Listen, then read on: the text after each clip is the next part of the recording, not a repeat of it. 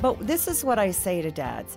Her love and respect for you has not changed. Her need for you has not changed. When she pulls back, it has nothing to do with you and everything about her. Dr. Meg Meeker on Focus on the Family Minute with an important word for dads. Because teenage girls feel so awkward. Their self-esteem goes down. They don't know if they're attractive. They feel that everybody in the world sees the pimple on their forehead. And so they pull back from their dads because they don't know how to navigate the relationship. So a healthy response for a dad is, okay, I'm going to continue to pursue my daughter. I'm not going to back out of her life. She can back out of mine, but I'm going to still pursue her and go after her. But I'm going to do it in a different way.